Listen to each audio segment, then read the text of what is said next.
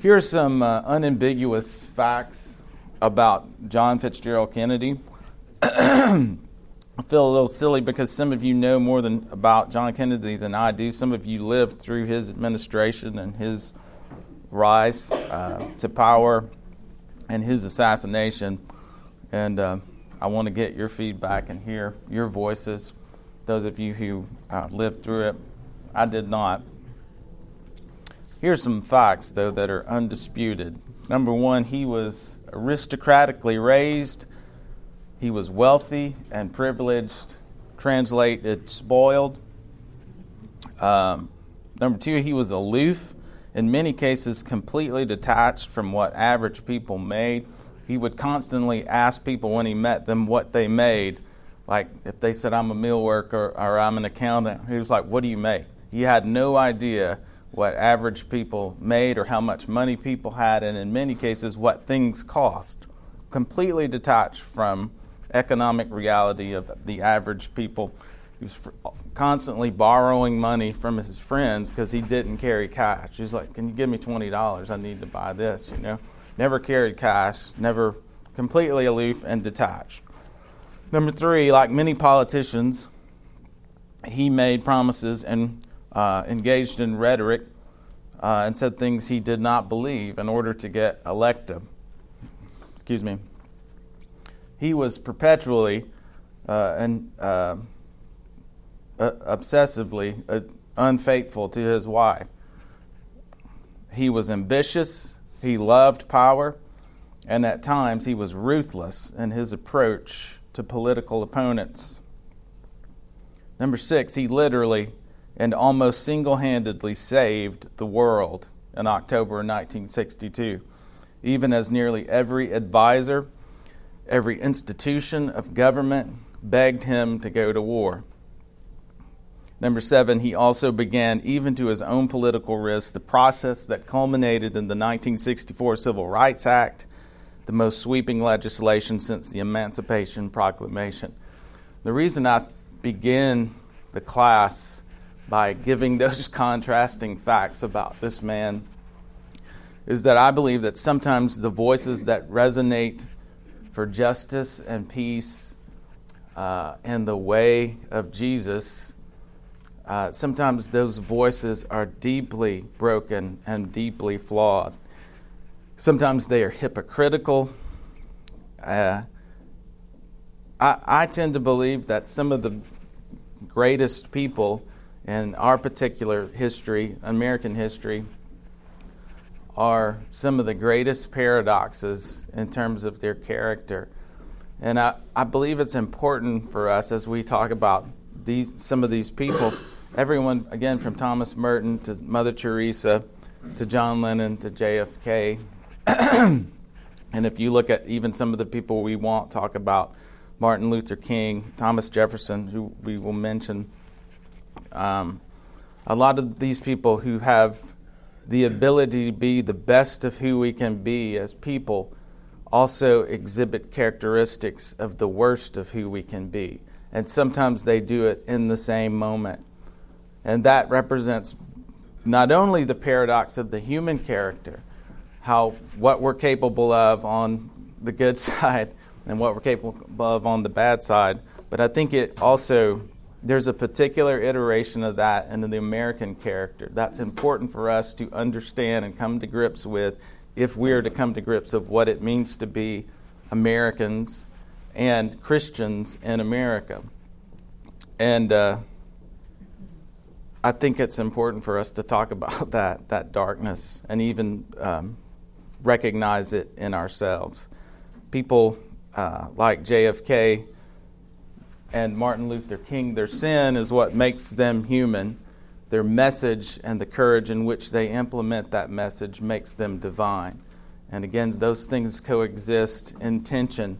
And the more that we can recognize that and hold those things in tension with those voices, the more we're able to discern the truth that they have to offer us, and then even maybe understand ourselves within the church context as well, some more. So, good and bad. just to talk a little bit about, basically I want to talk about two different aspects of John F. Kennedy's. I don't know why, as enamored as I am with 18th century history and ancient history. Those of you who know me know that I've talked about a lot about ancient history and that connection to the church, ecclesiastical artifacts, and all of that. I came to that myself. I think I was deeply influenced and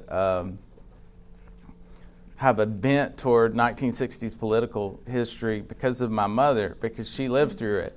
Her best friend was killed in Vietnam across the street, stepped on a landmine. My brother went off to war in the first Gulf War and did not come back the same. She has always talked about what it was like growing up in the 1960s. And I find it fascinating because I grew up in North Alabama, and for some reason I've always been drawn to what was both, the music, the political environment, the kind of economic upheaval, everything that was going on in the 60s has always been interesting to me. So as a big part of that, I have studied and read deeply about John F. Kennedy. And I was drawn to him like many people because of his charisma. But as I've become older and matured in my faith, I've also become drawn to him because of his courage in the face of in the face of warmongering, to be honest. And so just to give a little background on all of that, those of you who grew up in kind of post-World War II, post-Korea, understand what it was like and how fearful the country was and the environment was in that kind of beginning of the Cold War period in the mid 1950s, early 1960s. There's really an important parallel between kind of the environment of where people were really consumed by fear. That it was fear of communism, fear of nuclear war during that period, to where we are now. The country seems to be consumed with fear. Decisions are being made, our leaders are being chosen, all that. There's a lot of decisions being made that are based on fear, and there is a true and important parallel between then and now. And so it makes it, I think, even more relevant for us to talk about what was going on then.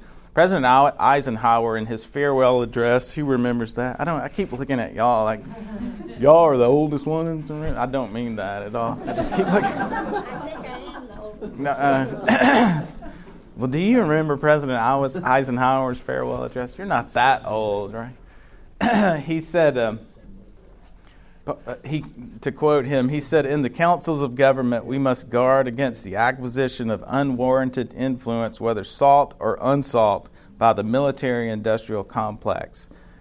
He had come to understand by the end of his administration that war is great business.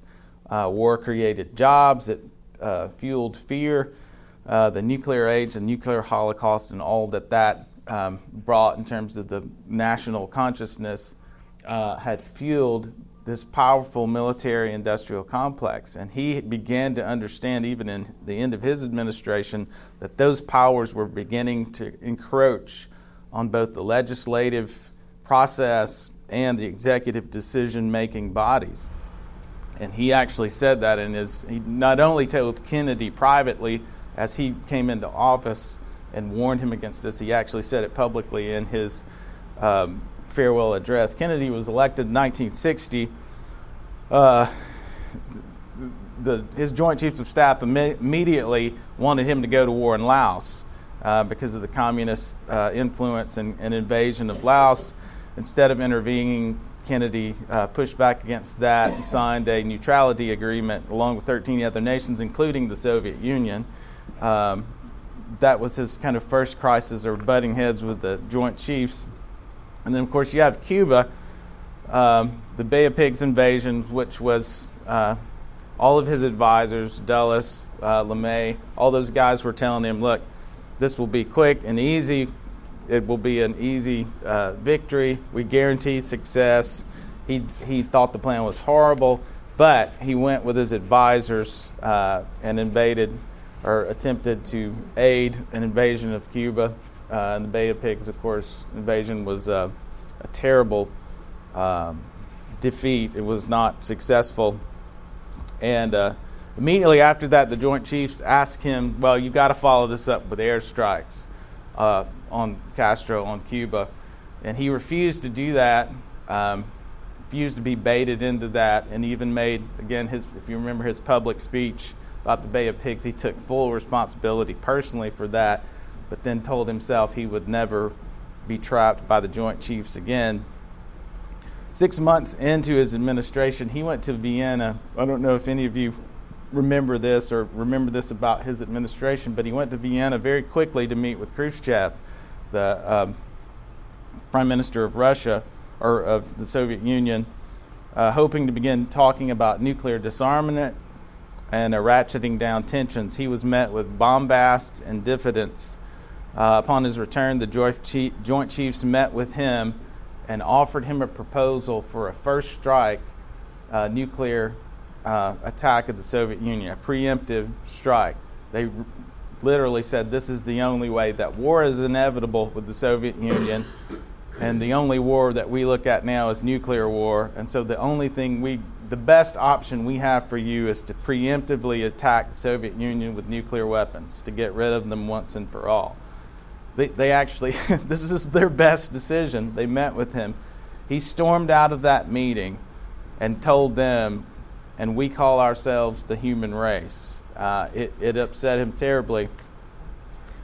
That was followed up by 1961, retired General Lucius Clay, who had taken a civilian post in Berlin, launched a series of unauthorized provocations against the Soviets. Khrushchev began an extraordinary secret correspondence with JFK, and this has been just discovered in the last few years because the letters have just been declassified. But the top Russian spy in America, Agent Georgy Bolshakov, not very good with Russian names, he was actually a friend of Bobby Kennedy's. Bobby Kennedy would have him to dinner. He began to carry letters directly to Kennedy from Khrushchev. Again, these 21 letters total have been declassified in just the last few years. But in those letters, Khrushchev apologized for Vienna, said, I had to do that because of the establishment that is behind me. He also said at some point when the Berlin crisis happened in 1961, Khrushchev said, I keep backing up, but I can't back up any further because there's a precipice behind me. And so JFK began to understand that he was not the only one that was answering to this powerful industrial military complex, that Khrushchev also had to deal with that. So they had this correspondence that went on, and he, despite the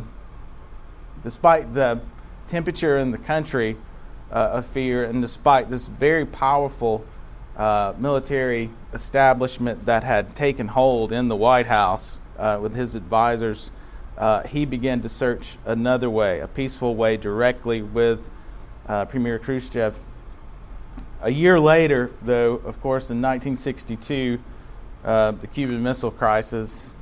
Do any of you remember the Cuban? Were you alive? Oh, yeah. You were? Yeah. I was in grad school. I was afraid I was going to have to go. Yeah. Oh, really? Yeah. Well, I just remember my mom talking about it, and I've studied it. I've read maybe a dozen books on the Cuban Missile Crisis. And of course, I'm a source document guy. I love listening to the actual transcripts and reading the transcripts of what was going on. Then it's a fascinating period, probably the most crucial 13 days in the history of the world.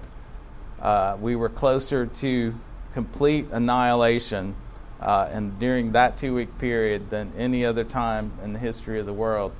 And I won't go into all the details now, but suffice to say that every person, there were many meetings between Jack Kennedy and all of his advisors where he and his brother were the only two people in the room who did not want to either invade Cuba, which would have, in retrospect, would have caused a nuclear exchange with the Soviet Union, or preemptively attack the Soviet Union with nuclear weapons. The only two voices in a room of sometimes 45 people. Not only his top advisors, his personal friends, everyone from Robert McNamara to Ted Sorensen, all the people that he was closest to and trusted were wanting to go to war. And he refused to believe that was the only way. Not only understanding that kind of the group think of the military establishment, but also understanding what it didn't make sense to go to war. Go to war meant the end of the world. And he refused to believe that was the only path. And of course, those of you who know the story, eventually that same Russian spy that he had communicated with Khrushchev with before, he made basically a back channel deal to publicly said, finally that, we would promise not to invade Cuba if the Russians removed the missiles from Cuba. And in fact, he did that, but he also promised to remove some of our missiles that the American public did not know about, that were nuclear missiles in Turkey that were obsolete. But eventually he made a deal with Khrushchev, and he did that. Khrushchev didn't want to go to war either, but they were both hurtling toward this exchange. But they were both basically men of peace who worked it out and orchestrated kind of the saving of the world by themselves.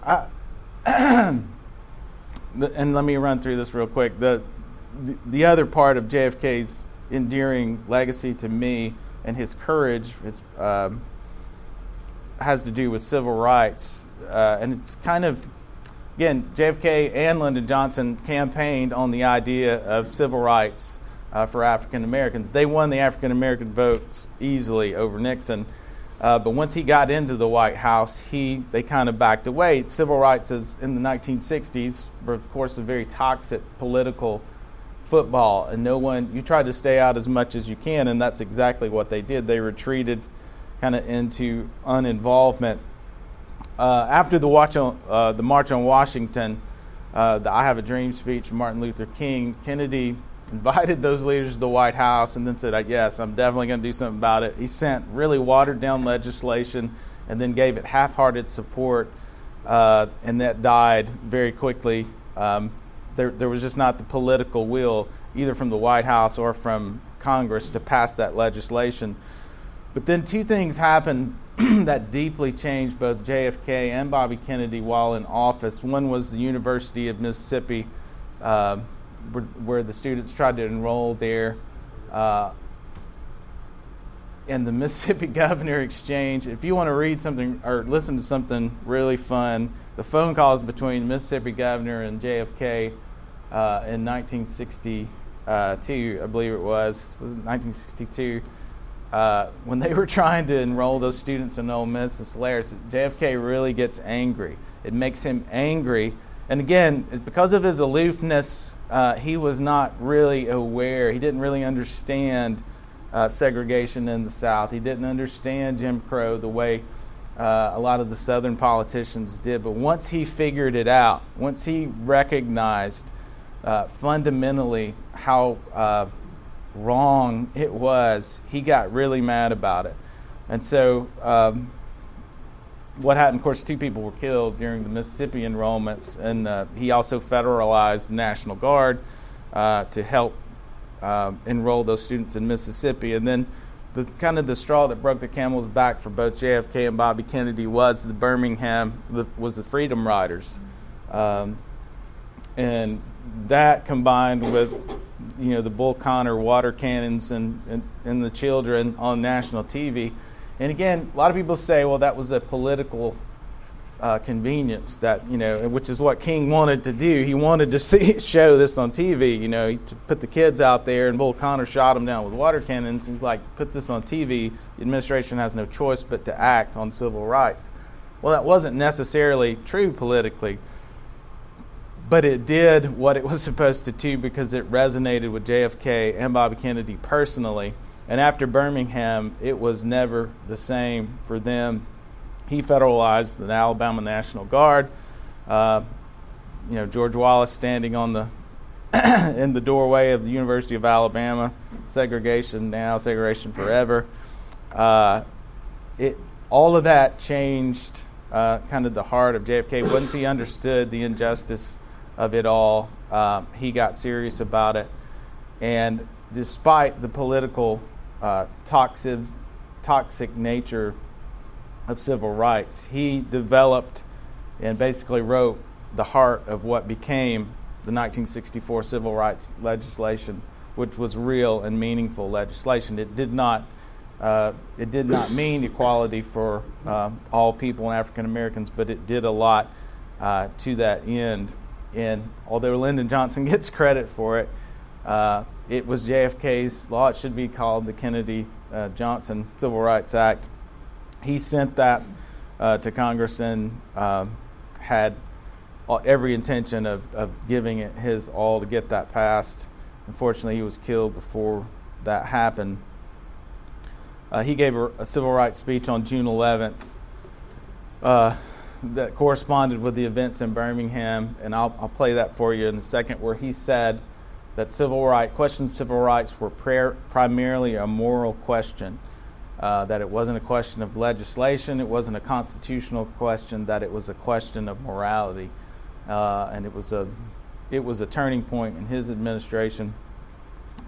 He followed that up in the same month with what I think Preston posted this week, his commencement address at American University, which is called the Peace Speech, and I'll play you a bit of that as well before we have some discussion.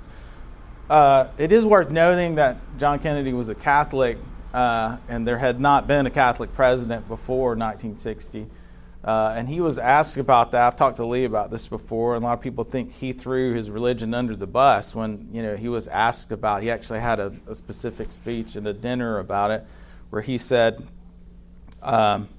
whatever issue is before me, whether it's birth control or divorce or censorship or gambling, that he will make those decisions based on what his conscience tells him is best for the national interest, and not by any religious pressure from any religious group. The church does not speak for me on any issue, and I do not speak for the church on any issue.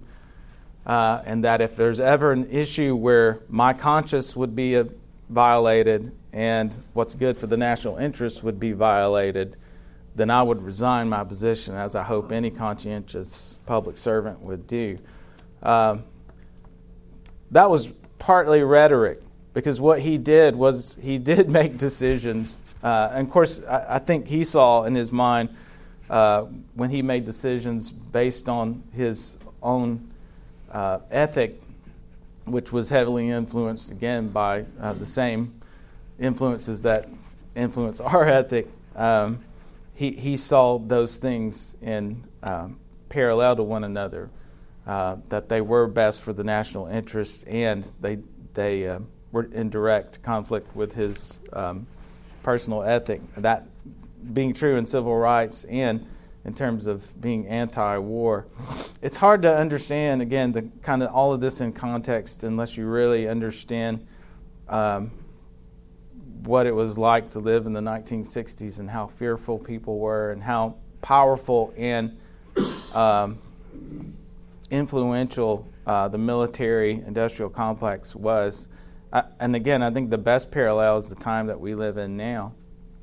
And I just want to play some of the speeches because they're better than I can articulate. And then I'll play a little bit the civil rights speech first, and then a little bit of the commencement address.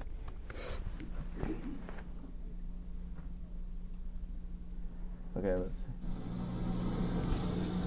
Good evening, my fellow citizens. This afternoon, following a series of threats and defiant statements, the presence of Alabama National Guardsmen is required on the University of Alabama to carry out the final and unequivocal order of the United States District Court of the Northern District of Alabama.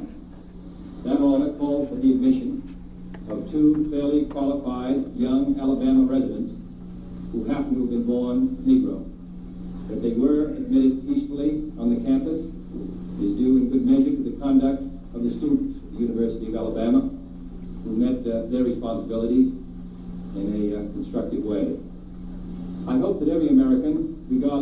he lives will stop and examine his conscience about this and other related incidents. This nation was founded by men of many nations and backgrounds. It was founded on the principle that all men are created equal, and that the rights of every man are diminished when the rights of one man are threatened.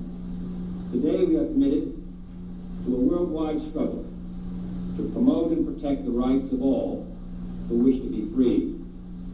And when Americans are sent to Vietnam or West Berlin, we do not ask for whites only. It ought to be possible, therefore, for American students of any color to attend any public institution they select without having to be backed up by troops. It ought to be possible for American consumers of any color to receive equal service in places of public accommodation, such as hotels and restaurants and theaters and retail stores, without being forced to resort to demonstrations in the street.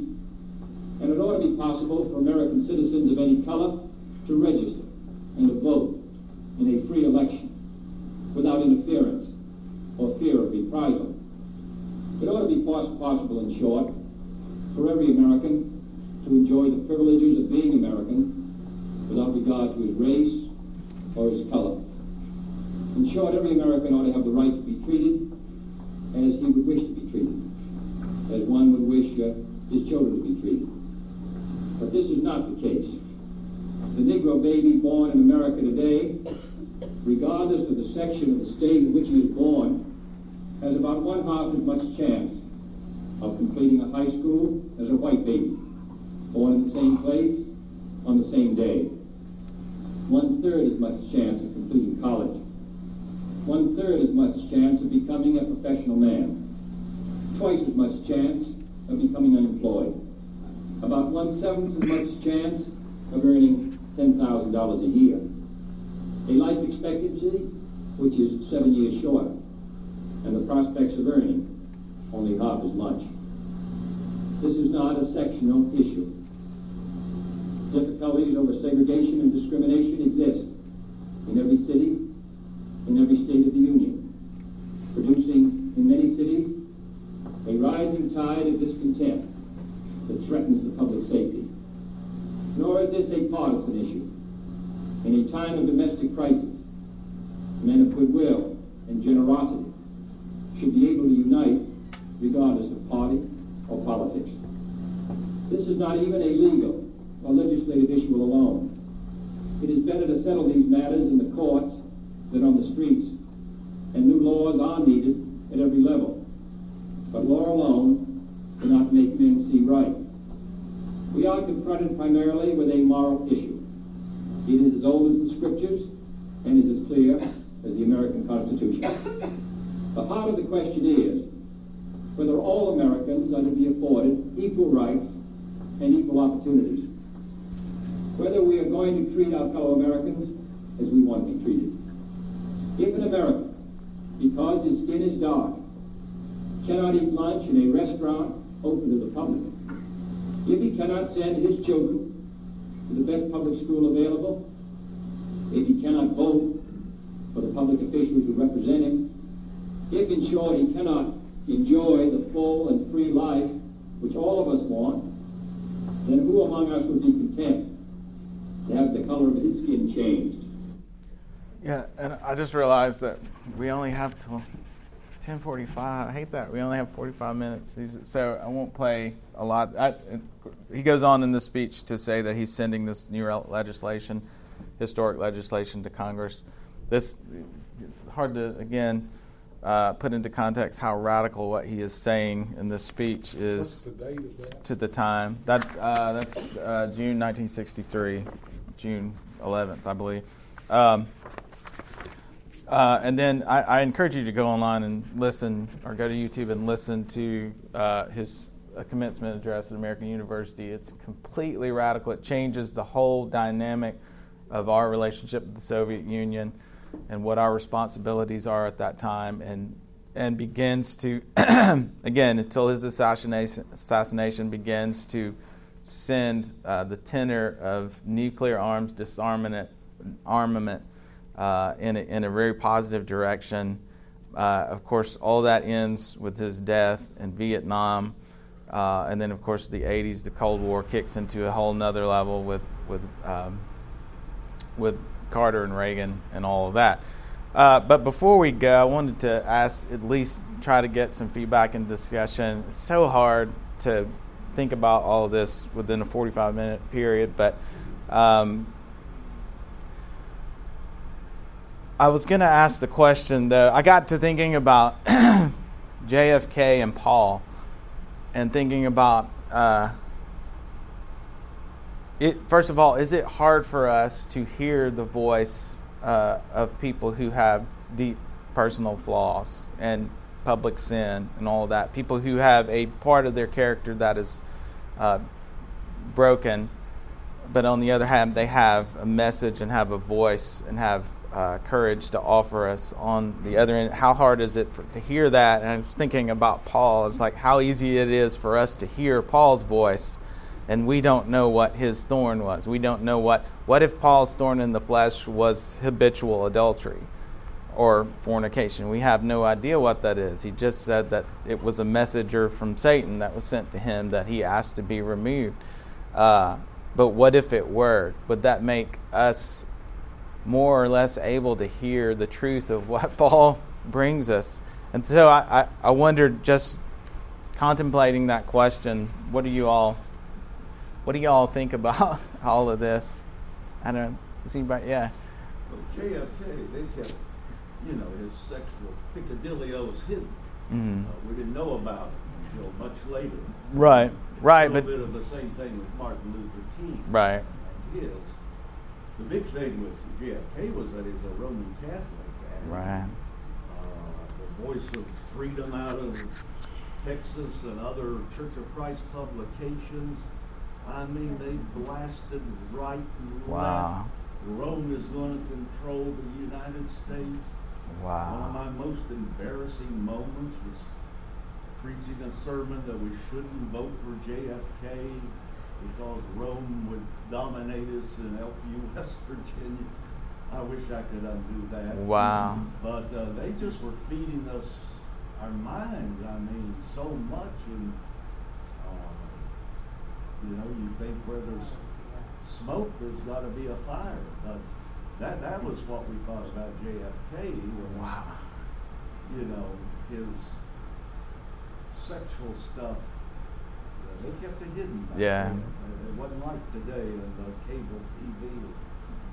All Yeah. of that. Jerry, you can say? I was at Hillsborough Church on June day in May 1960 when Baxel Barrett Baxter, the gentlest, most presentable spokesman for Churches of Christ, preached a sermon along those lines that we couldn't elect a Catholic because we'd be listening to Rome. And after the sermon, Joe Evans, a member of the Church of Christ from Smithville, who's a U.S. 4th District Congressman, got up and took the microphone and took exception to what Baxel Barrett Baxter said. First time I'd ever heard people argue in church like that. Mm-hmm. But I think back about that. I got to know Joe Evans' daughters when I worked in Washington for the military industrial complex. Mm-hmm. And I've come to realize that Joe Evans is probably closer to right than Yeah. my Yeah. ideal. That's a bear basketball. Yeah. Yeah. What else are y'all thinking? Maybe I haven't. To speak to your question, I think the breadth of time can kind of heal those wounds. So, maybe Kennedy's sexual escapades weren't public knowledge at the time, but they certainly have been in the interim. And some people have used those to discount any good that he did. But I think after enough time passes, you can kind of look past some of those moral failures and just look at overall character and see what good he did. And I think that's true for Paul. Like, regardless of what his thorn in the flesh was, we know he was killing Christians. Right.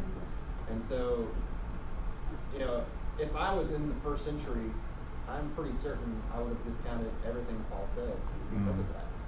But having had 1900 years between me and what Paul wrote down, I'm able to somehow, I don't even do it consciously, but somehow I can totally get past what Paul did, murdering people, and think he's second to Jesus and telling us how to find God. So that's a weird phenomenon. I don't know if how to explain it. I think we have a tendency to, and maybe those who are those in the church, it's amplified, but we have a tendency to shut out voices that don't come from within, both when they critique us and when they are doing and saying things that resonate more with what our teacher believed and taught than we do sometimes as the institution.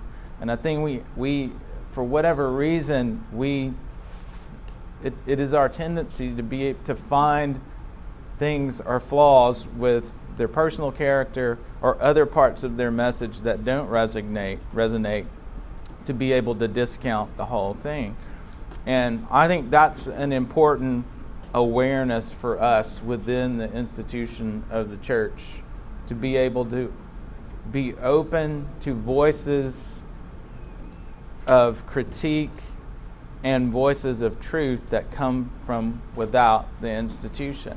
Because God has a history of teaching us through the voices who we tend to listen to the least. And that, if you don't believe that, just read Scripture. God has a perpetual history of doing that. So I think, and part of the reason why this class is interesting to me is that it forces us to think that way, to think about maybe there are some voices both in history and in our culture that have a lot to say to us about us and about what we really say we believe. I think that's imperative. I think JFK is one of those voices. I think John Lennon is one of those voices, and really, frankly, all the people that we'll talk about during this period. So, well, plug for. I'm not knowledgeable about Kennedy like Brad is, but about 2 or 3 years ago I did read this book called JFK and the Unspeakable, and the subtitle is Why He Died and Why It Matters, and it tracks a lot of what Brad has shared with us this morning about the letters between Kennedy and Khrushchev, and the way that Kennedy was resisting, the military-industrial complex. The author's James Douglas. He's a Christian guy. His Christianity informs his analysis of Kennedy and what Kennedy was doing. Also on Netflix, there's a mini-series about the Kennedys that's not bad. And I just want to add real quick that next week we're going to have Lisa Sherman in here talking about the Syrian refugee crisis. And I think that's a really interesting parallel because Kennedy was so adamant about humanizing the enemies, humanizing the Soviet Union and not allowing us to think in demonizing terms, that they're somehow less than human. And we're right in the midst, I think, of another crisis where our politicians, sometimes our religious leaders, not here, but kind of out there, religious leaders, the big voices you hear, so much fear and so much demonizing Muslims, whomever it might be. And so I thought this was fantastic if you want to take a look at it. So thank you for that. All right. I think, aren't we out of time? Yeah, we're past time. So thank y'all for being here and being patient. Sorry we didn't have enough time to get it all in. I don't know if that made the way around again.